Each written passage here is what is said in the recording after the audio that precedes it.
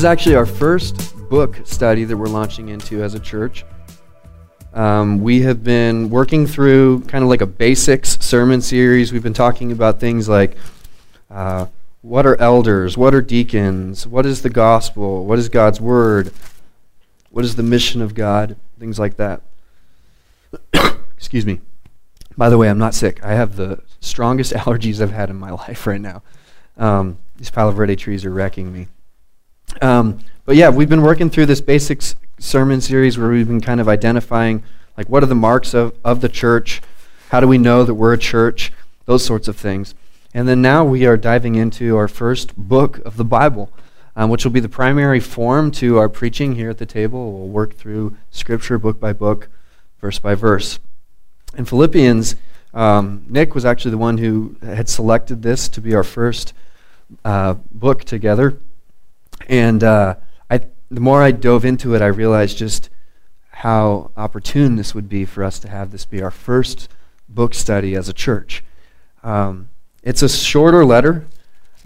We are actually going to read it together tonight, a little later on. It'll only take 10 or 11 minutes to read it out loud. But it's a little letter that the Apostle Paul wrote right towards the end of his life. And we'll talk more about that and some of the implications of it and why I think it's an excellent book for a young church plant to study together. But nevertheless, we are about to embark on a journey through a letter that was written 2,000 years ago. So why should we even endeavor to read it together? Why should we read it? Well, I already mentioned it once. This was written by the Apostle Paul.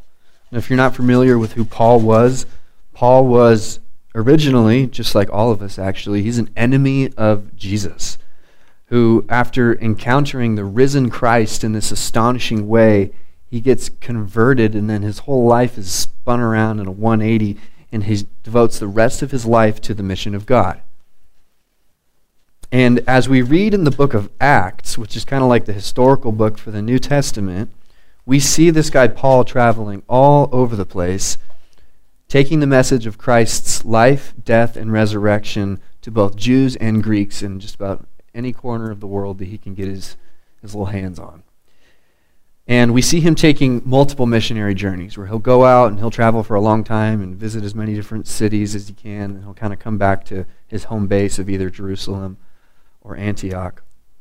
And after kind of Paul's first big journey of traveling around planting churches in a bunch of cities in what we would call Asia Minor, he comes back and there's some councils that go on that we'll talk about some other time. But it says in Acts chapter 15, verse 36, after some time had passed, Paul said to Barnabas, his friend, "Let's go back and visit the brothers in every town where we have preached the message of the Lord and see how they're doing."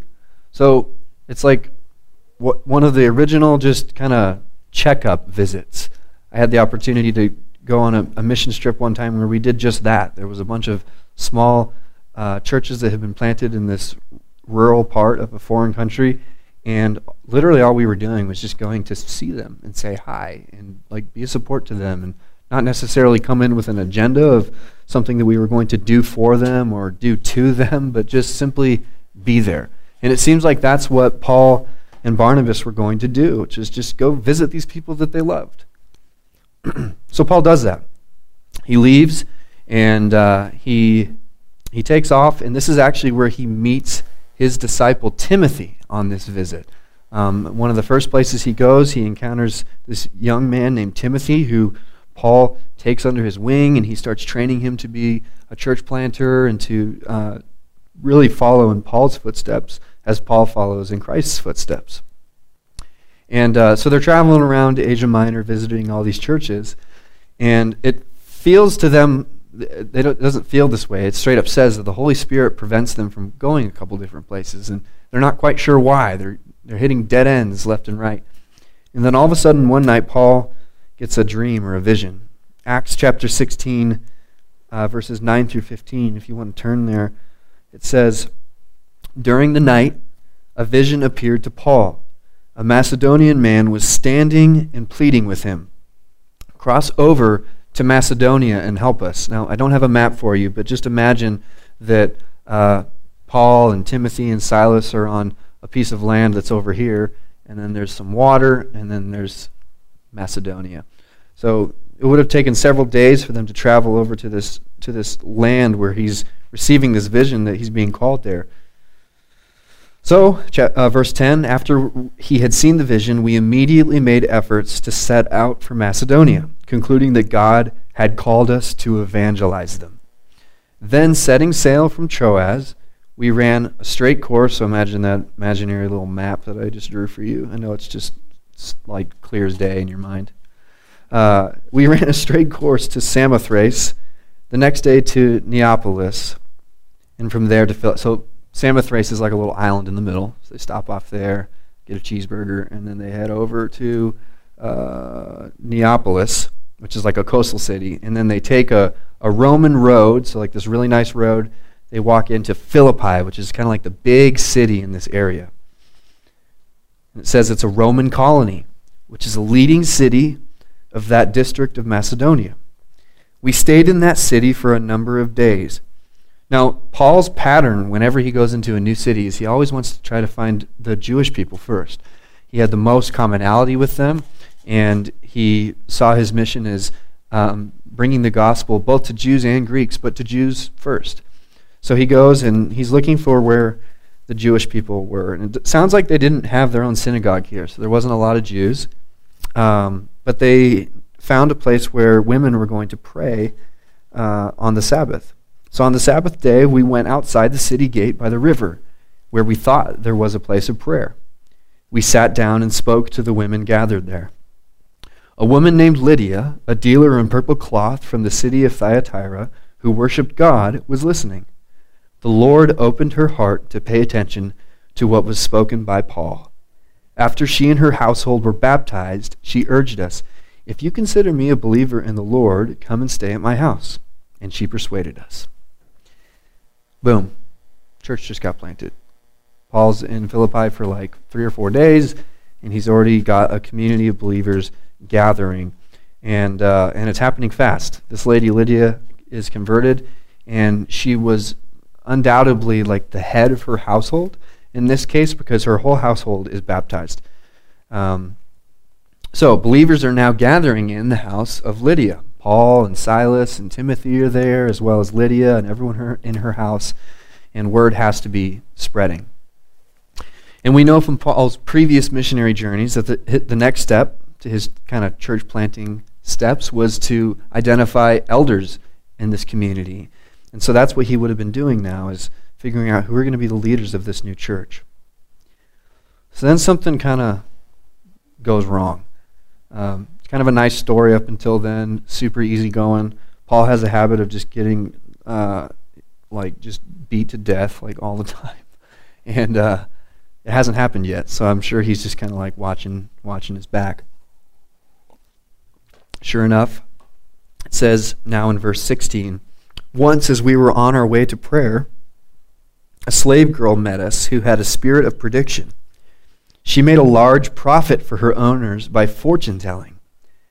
As she followed Paul and us, she cried out, 'These men who are proclaiming to you the way of salvation are the slaves of the Most High God.' And she did this for many days." That would be real creepy if you had somebody following you around yelling that out. Hey, this person right here, they're a slave of the Most High God. And it would be annoying after a while. And sure enough, Paul was greatly aggravated, and turning to the Spirit said, "I command you in the name of Jesus Christ to come out of her." And it came out right away. Now what happens next helps us understand the people of Philippi better. And it's a big reason of why I'm telling you this big story, is because if we're going to read for the next number of weeks a letter written to a people in a city 2,000 years ago, to the degree that we understand like who they were and what made them tick, it'll help us understand this letter a lot better. So how did the people of Philippi tick?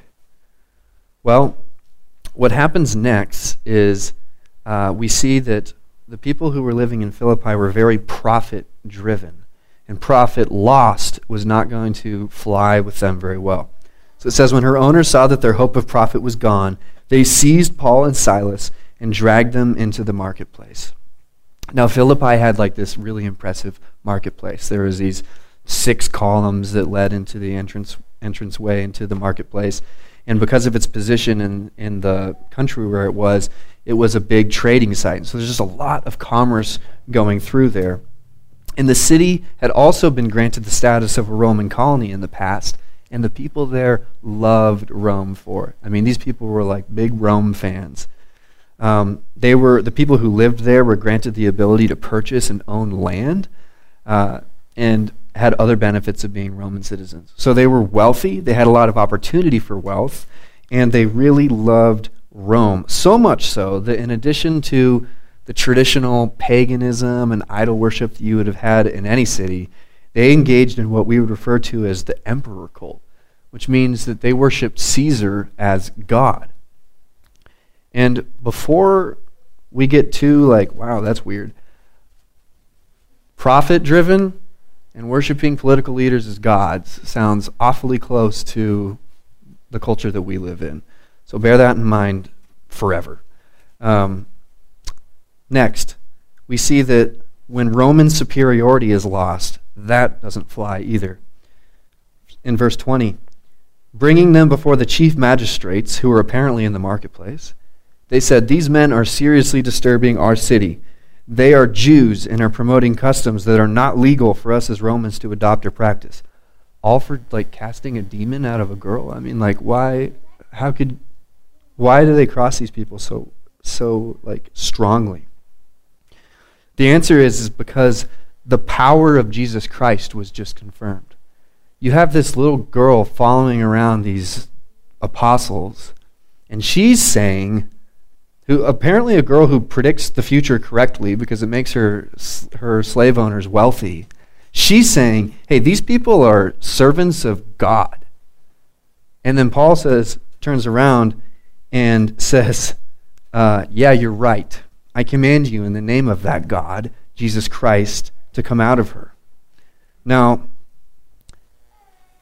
I think Paul may have been drawing the Philippian church's memory to this when he starts his letter to them. So verse 1 of Philippians is Paul and Timothy, slaves of Christ Jesus, which is not a out of the ordinary way for Paul to write a letter, but I think for the Philippians church, they would have been like, oh, he's talking about that time when that slave girl followed them around. He's like, yeah, I'm that guy. I'm the one who's the servant of Christ Jesus.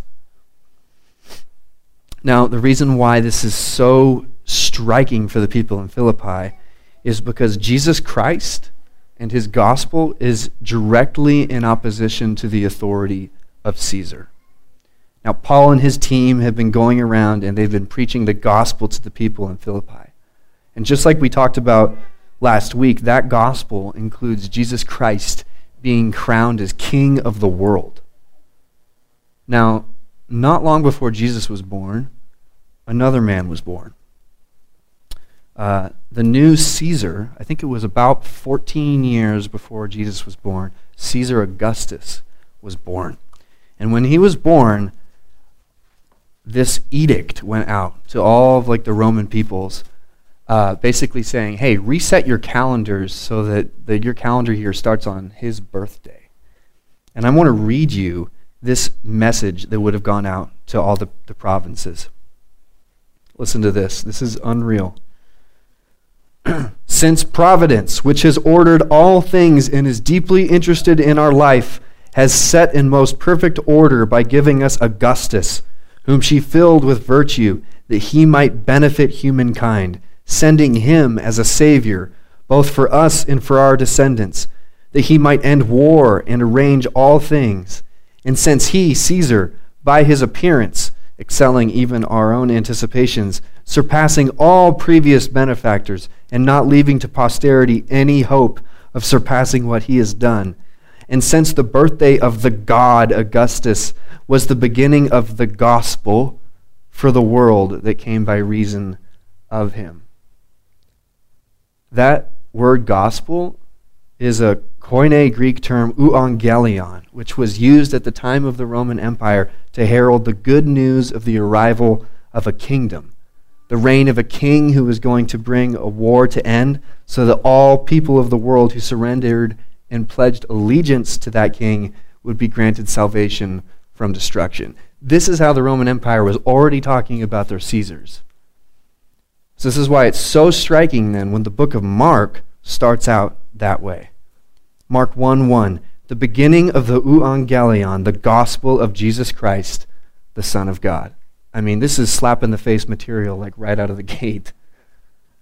As it is written in Isaiah the prophet, "Behold, I send my messenger before your face, who will prepare your way, the voice of one crying in the wilderness. Prepare the way of the Lord, make his paths straight." That's the very nerve that Paul is touching here. The offense didn't stop with Jesus. It continues with all of his followers. And I want to pause and ask the question, are we willing to touch that same nerve? If we're saying that we're Christians and we're saying that we're telling people the gospel. And I think that there's two dangers here. One is some people in here like to defy authority out of principle. That might be you. You might just be like, oh man, somebody told me to do something. I don't like that at all.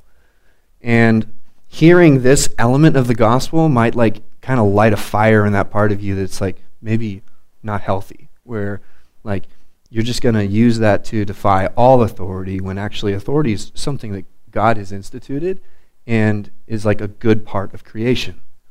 So if that's you, careful. But the only way we see Paul challenging Rome is by proclaiming Christ as king. He's not marching around and going, hey, we're going to keep going until we kill Caesar or something like that. All he's doing is saying, wrong story, Christ is king. And so I think then maybe there's others in here who are so unwilling to be combative that we're in danger of actually never handing our neighbor the complete gospel because we have a fear of rejection. And so we engage with our neighbor, we tell them parts of the gospel, like Jesus loves you and things like that, but maybe you never told your neighbor that he's actually the king of the world and what that would actually mean. Not just as a platitude of something that we say, oh yeah, Jesus is king, but no, he's actually really the authority. So, Paul preaches that gospel, and surprise, surprise, he's arrested and gets the crud beat out of him. So, they don't like the fact that they lost their prophet. They don't like the fact that Roman authority is being challenged. So they put him in jail. They take him and Silas, they put him in jail. And that night, there's this big earthquake. And if you've read the story, it kind of might ring a bell. The gates to their cell comes open, and the jailer comes in, and he's just like, oh no, I'm going to die. And they share with him the gospel, and he's converted. And then after he accepts Christ, him and his whole household are baptized, which now makes twice that a whole family is baptized on the profession of the family leader's faith in this city. And that's something we might talk a little bit more about as we move through Philippians. That's an important thing to note. So then the next day, the leaders of the city are like, oh shoot, we kind of want you to just leave our city. So they're like, how about you guys just go out the back door? And we'll forget about it. And Paul then uses that whole Roman thing again. He's like, well, actually, me and Silas, we're Roman citizens, so you're going to escort us out yourselves. So they're like, oh, great. So they do it. They escort them out of the city, and Paul goes on his way. That's the last time that we see a direct account of Paul being in Philippi. But as we read through the New Testament, we get other hints and clues that on a couple different occasions, Paul is able to kind of return to this little church plan of his, and we learn that these Macedonians here, these Philippians, financially supported his future ministry efforts. So, sounds like it was just a real sweet church that didn't have any super huge bumps in the road, and they just started supporting Paul from then on out. So let's jump ahead 13 years now. 13 years later, from that original encounter with this church, where is Paul? If you want to turn, if you have your Bible open, you can turn to Acts 28. which is right. We're going to look at verses 30 and 31, which is the last two verses of the book of Acts. Paul, skipping ahead in the story, is really kind of got himself in hot water now, and he's under the control of the Roman authorities. He's in Rome. He's not in prison this time, but he's under house arrest. He can't leave his house. And it says this is what he's up to. Verse 30, he stayed 2 whole years in his own rented house, and he welcomed all who visited him, proclaiming the kingdom of God and teaching the things concerning the Lord Jesus Christ with full boldness and without hindrance. So, he's under house arrest, and what we see happening is he's just spilling over with the gospel of the kingdom. And this is when he writes this letter. That's actually the occasion of the book of Philippians, which we're going to dive into. So, knowing how prone this city was to fall prey to the idols of nationalism and hero worship and financial pursuit, you would think that this letter would be full of warnings about that. Like, hey, don't worship Caesar. Don't place too much hope in Rome. Don't let the love of money lead you astray. We actually don't see him talking about those things at all in this letter. And if you were an alien who picked up this book and you had no idea what the Bible was, you had no idea what the book of Philippians was, you had no idea who they were, no idea who Paul was, and you just read this, the first and foremost thing that you would pick up is that whoever's writing this cannot stop talking about Christ. It's literally, it's almost every sentence. And there's not a single thought in this letter that doesn't speak of Christ or acknowledge him in some way. I mean, it's just Christocentric right from the beginning to the end. And the warnings that he does have in this letter are warnings against those who were distorting the person and work of Christ and his gospel. That's what Paul's concerned about. He sees that as being the primary thing. He's just gushing the gospel at this point in his life, which, by the way, is the end of his life. Paul is about to be martyred for his faith. And we see it form the center and the crux of this letter. In chapter 2, we find a poem, a Christ poem. If you turn to chapter 2, you can see it. If you have your Bible open, you might see it kind of like set aside in this poetic form, starting in about verse 5 or 6. I'll read it to you. It says, "Your attitude should be the same as that of Christ Jesus, who being in very nature God, did not consider equality with God something to be grasped, but made himself nothing, taking the very nature of a servant, being made in human likeness, and being found in appearance as a man, he humbled himself and became obedient to death, even death on a cross. Therefore God exalted him to the highest place, and gave him the name that is above every name, that at the name of Jesus every knee should bow, in heaven and on earth and under the earth, and every tongue confess that Jesus Christ is Lord, to the glory of God the Father." So what we're seeing here is we're actually entering into this V-shaped story. It's a story that we're going to enter as we work through the book of Philippians. It's a story of downward mobility as we observe Christ's humility and then also his exaltation. It's like this V. But now Paul, he's writing at the end of his life, and he has been deeply shaped by walking with Christ for all these years. And we see Paul actually having this same kind of V-shaped downward mobility and exaltation. In chapter 3 of this letter, starting in verse 8, Paul talks about this. He says, "I also consider everything to be a loss in view of the surpassing value of knowing Christ Jesus my Lord. Because of him I have suffered the loss of all things and consider them filth, so that I may gain Christ and be found in him, not having a righteousness of my own from the law, but one that is through faith in Christ, the righteousness from God based on faith. My goal is to know him in the power of his resurrection and the fellowship of his sufferings, being conformed to his death, assuming that I will somehow reach the resurrection from among the dead." So, to end, I think there's 3 reasons for a church plant to sit under the instruction of the book of Philippians. The first is it enriches us with the gospel. Now, I've already said it, but Paul can't stop talking about, excuse me, cannot stop talking about Christ and his gospel in this letter. And as we see throughout the New Testament, Paul engaging with churches of different ages, meaning like how long they've been a church, whether they're a little church plant or they're some veteran church, we see him offer the same thing. We talked about it last week when we were kind of in 1 Corinthians, and Paul's telling the church in Corinth, listen, there's like one thing that I had to offer you when I was with you, and that's Christ and him crucified. That's the only thing I want to talk about. And so we see Paul doing that for a church that's been around for a while, like in Corinth, and the same thing to a young church plant. It's the thing that he offered the Philippian church right as they were starting, and then 13 years later he's offering the same thing, gospel only all the time. So we will be enriched with the gospel if we study Philippians together. Second thing, it gives words to our community, it gives us a vision for the future.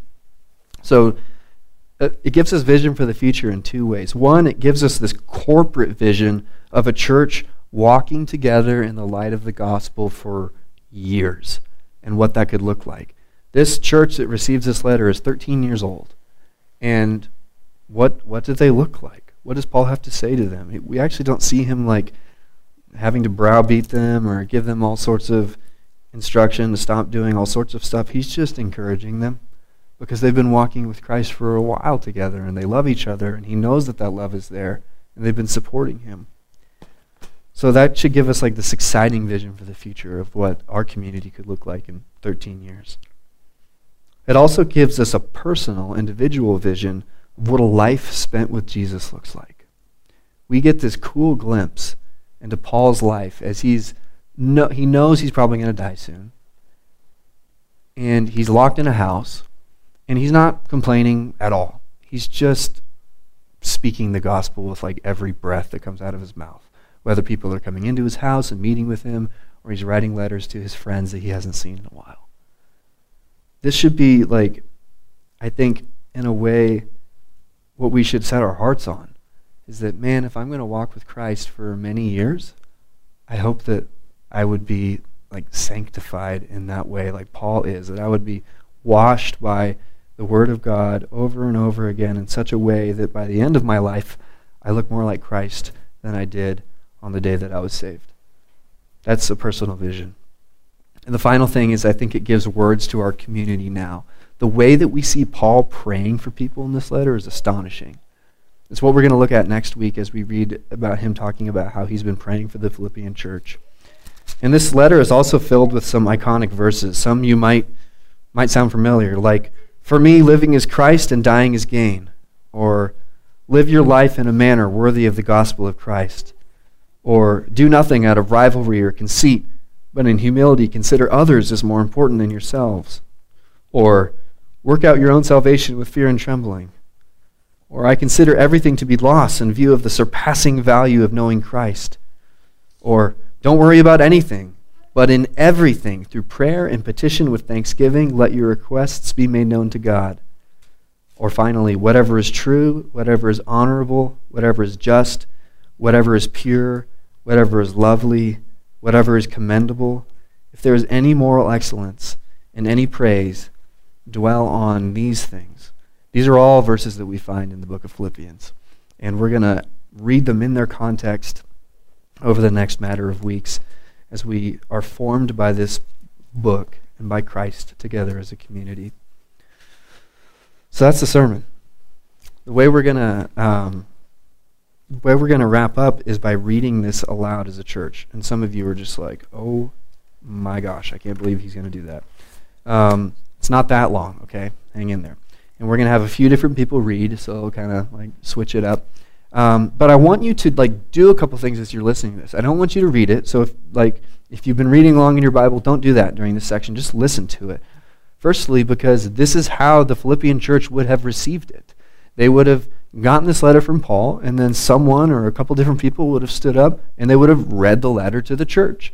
And they wouldn't have been like, "Okay, Paul and Timothy, slaves of Christ Jesus, to all the saints in Christ Jesus who are in Philippi, including the overseers and deacons, come back next week for more." No, they would have read the whole thing. So that's what we're going to do. So listen to that as if we're a church receiving it, because that's literally what we are. But then the next thing I want you to do is, for some of you, if you have been under the pastoral care of Nick for any manner of years, some of you, ironically, somewhere around like 13 years, pretend you haven't seen Nick in 5 or 6 years, and you know he's in prison, and he just wrote a letter to you from where he's on trial. That's kind of like what it would feel like to get this letter. So if you've known Nick for a while, think about that. Or if you don't know Nick, or if you haven't known him for a while, think about like a pastor that you love, or just someone in your life that is meaningful to you, that would be very important if you received some communication from them after a long time. Third thing is, obviously this can't be replicated, but I recently was in a class where the professor was teaching about Philippians, and he kind of phrased it like this. He's like, we're going to read it together. I want you to just kind of like listen, don't read along. And then he recited the entire thing from memory, which I will not be doing tonight, even though I can. I don't want to like flex on anybody. But it was so edifying. I don't know if you've ever heard someone recite like a large portion of Scripture, but there's nothing in it that seems like showmanship, because it is immediately evident that like, oh wow, this guy has like spent a lot of time in this text and with Jesus. And what it did was it helped. I feel like I learned more about the book of Philippians just listening to someone recite it than I could have like reading it myself 4 or 5 times, because it had that kind of quality that like if Paul was there just talking to you. So I don't know what you take away from that other than it was cool. Maybe memorize Philippians over the course of the rest of your life. I don't know. But yeah, it was special. So I'm going to go ahead and read the first chapter, and then a couple other people are going to read the other chapters. And then what we're going to do is we're going to move immediately into our the rest of our worship time together. And so I will talk about that right now. So after the 4th chapter is read, we're going to have a time of just silence, where we practice a time of silent confession, and then we'll read a community confession together, and I'll talk about that when we get to that spot. But first, Philippians. Paul and Timothy, slaves of Christ Jesus, to all the saints in Christ Jesus who are in Philippi, including the overseers and deacons, grace to you and peace from God our Father and the Lord Jesus Christ. I give thanks to my God for every remembrance of you, always praying with joy for all of you in my every prayer, because of your partnership in the gospel from the first day until now. I am sure of this, that he who started a good work in you will carry it on to completion until the day of Christ Jesus. It is right for me to think this way about all of you, because I have you in my heart, and you are all partners with me in grace, both in my imprisonment and in the defense and establishment of the gospel. For God is my witness how deeply I miss all of you with the affection of Christ Jesus. And I pray this, that your love will keep on growing in knowledge and every kind of discernment, so that you can approve the things that are superior and can be pure and blameless in the day of Christ, filled with the fruit of righteousness that comes through Jesus Christ, to the glory and praise of God. Now I want you to know, brothers, that what has happened to me has actually resulted in the advance of the gospel, so that it has become known throughout the whole imperial guard and to everyone else that my imprisonment is in the cause of Christ. Most of the brothers in the Lord have gained confidence from my imprisonment and dare even more to speak the message fearlessly. To be sure, some preach Christ out of envy and strife, but others out of goodwill. These do so out of love, knowing that I am appointed for the defense of the gospel. The others proclaim Christ out of rivalry, not sincerely, seeking to cause me anxiety in my imprisonment. What does it matter? Just that in every way, whether out of false motives or true, Christ is proclaimed. And in this I rejoice. Yes, and I will rejoice because I know this will lead to my deliverance through your prayers and help from the Spirit of Jesus Christ. My eager expectation and hope is that I will not be ashamed about anything, but that now as always, with all boldness, Christ will be highly honored in my body, whether by life or by death. For me, living is Christ, and dying is gain. Now if I live on in the flesh, this means fruitful work for me, and I don't know which one I should choose. I am pressured by both. I have the desire to depart and be with Christ, which is far better, but to remain in the flesh is more necessary for you. Since I am persuaded of this, I know that I will remain and continue with all of you for your progress and joy in the faith, so that because of me your confidence may grow in Christ Jesus when I come to you again. Just one thing: live your life in a manner worthy of the gospel of Christ. Then whether I come and see you or am absent, I will hear about you, that you are standing firm in one spirit, with one mind, working side by side for the faith that comes from the gospel, not being frightened in any way by your opponents. This is a sign of destruction for them, but of your deliverance, and this is from God. For it has been given to you on Christ's behalf, not only to believe in him, but also to suffer for him, having the same struggle that you saw I had, and now hear that I have. Chapter 2. Make your own attitude that of Christ Jesus, who, existing in the form of God, did not consider equality with God as something to be used for his own advantage. Instead, he emptied himself by assuming the form of a slave, taking on the likeness of men. And when he had come as a man in his external form, he humbled himself by becoming obedient to the point of death, even to death on a cross. For this reason God highly exalted him and gave him the name that is above every name, so that at the name of Jesus every knee will bow, of those who are in heaven and on earth and under the earth, and every tongue should confess that Jesus Christ is Lord, to the glory of God the Father. So then, my dear friends, just as you have always obeyed, not only in my presence, but now even more in my absence, work out your own salvation with fear and trembling. For it is God who is working in you, enabling you both to desire and to work out his good purpose. Do everything without grumbling and arguing, so that you may be blameless and pure, children of God who are faultless in a crooked and perverted generation, among whom you shine like stars in the world. Hold firmly to the message of life. Then I can boast in the day of Christ that I didn't run or labor for nothing. But even if I am poured out as a drink offering on the sacrifice and service of your faith, I am glad and rejoice with all of you. In the same way you should also be glad and rejoice with me. Now I hope in the Lord Jesus to send Timothy to you soon, so that I also may be encouraged when I hear news about you. For I have no one else like-minded who will genuinely care about your interests.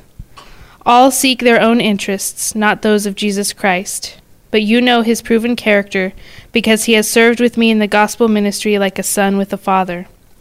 Therefore I hope to send him as soon as I see how things go with me. I am convinced in the Lord that I myself will also come quickly. But I considered it necessary to send you Epaphroditus, my brother, co-worker, and fellow soldier, as well as your messenger and minister to my need, since he has been longing for all of you and was distressed because you heard that he was sick. Indeed, he was so sick that he nearly died. However, God had mercy on him, and not only on him, but also on me, so that I would not have one grief on top of another. For this reason I am very eager to send him, so that you may rejoice when you see him again, and I may be less anxious.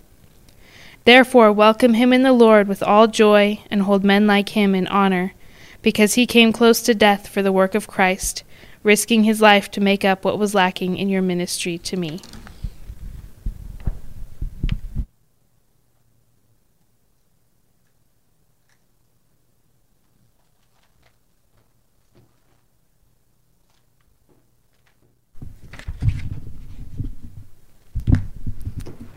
Finally, my brothers, rejoice in the Lord. To write to you again about this is no trouble for me and is a protection for you. Watch out for dogs. Watch out for evil workers. Watch out for those who mutilate the flesh. For we are the circumcision, the ones who serve by the Spirit of God, boast in Christ Jesus, and do not put confidence in the flesh. Although I once also had confidence in the flesh. If anyone else thinks he has grounds for confidence in the flesh, I have more. Circumcised the 8th day, of the nation of Israel, of the tribe of Benjamin, a Hebrew born of Hebrews, regarding the law, a Pharisee, regarding zeal, persecuting the church, regarding the righteousness that is in the law, blameless.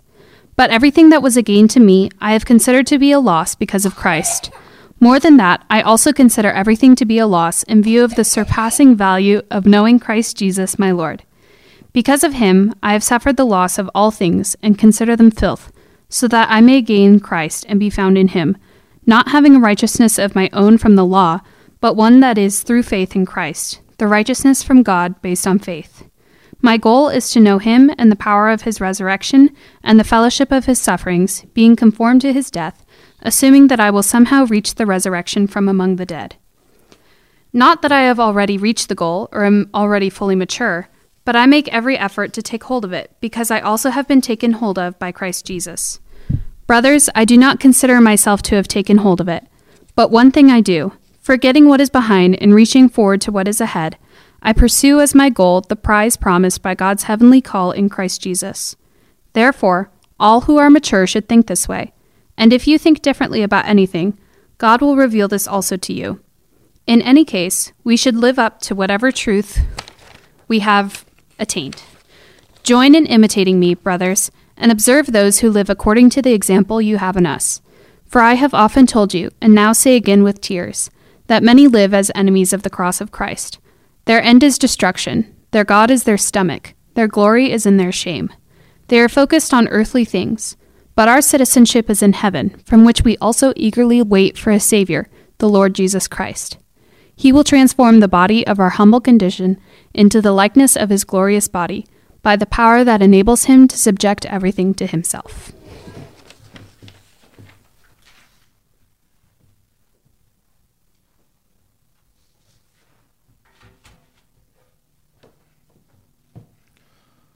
So then, my brothers, you are dearly loved and longed for, my joy and crown.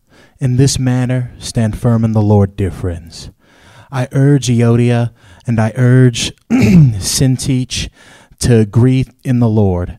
Yes, I also ask you, true partner, to help these women who have contended for the gospel at my side, along with Clement and the rest of my co-workers whose names are in the book of life. Rejoice in the Lord always. I will say it again, rejoice. Let your graciousness be known to everyone. The Lord is near. Don't worry about anything, but in everything, through prayer and petition, with thanksgiving, let your requests be made known to God. And the peace of God, which surpasses every thought, will guard your hearts and minds in Jesus Christ. Finally, brothers, whatever is true, whatever is honorable, whatever is just, whatever is pure, whatever is lovely, whatever is commendable, if there is any moral excellence, and if there is any praise, dwell on these things. Do what you have learned and received and heard and seen in me, and the God of peace will be with you. I rejoiced in the Lord greatly that once again you renewed your care for me. You were, in fact, concerned about me, but lacked the opportunity to show it. I don't say this out of need, for I have learned to be content in whatever circumstances I am in. I know both how to have little and I know how to have a lot. In any and all circumstances, I have learned the secret of being content, whether well-fed or hungry, whether in abundance or in need. I am able to do all things through him who strengthens me. Still, you did well by sharing with me in my hardship. And you, Philippians, know that in the early days of the gospel, when I left Macedonia, no church shared with me in the manner of giving and receiving except you alone. For even in Thessalonica, you sent gifts for my need several times. Not that I seek the gift, but I seek the profit that is increasing to your account. But I have received everything in full, and I have an abundance. I am fully supplied, having received from Epaphroditus what you provided, a fragrant offering, an acceptable sacrifice pleasing to God. And my God will supply all your needs according to his riches and his glory in Christ Jesus.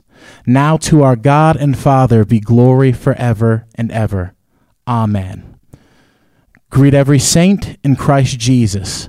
Those brothers who are with me greet you. All the saints greet you, but especially those from Caesar's household. The grace of the Lord Jesus Christ be with your spirit. The word of the Lord. That was Philippians.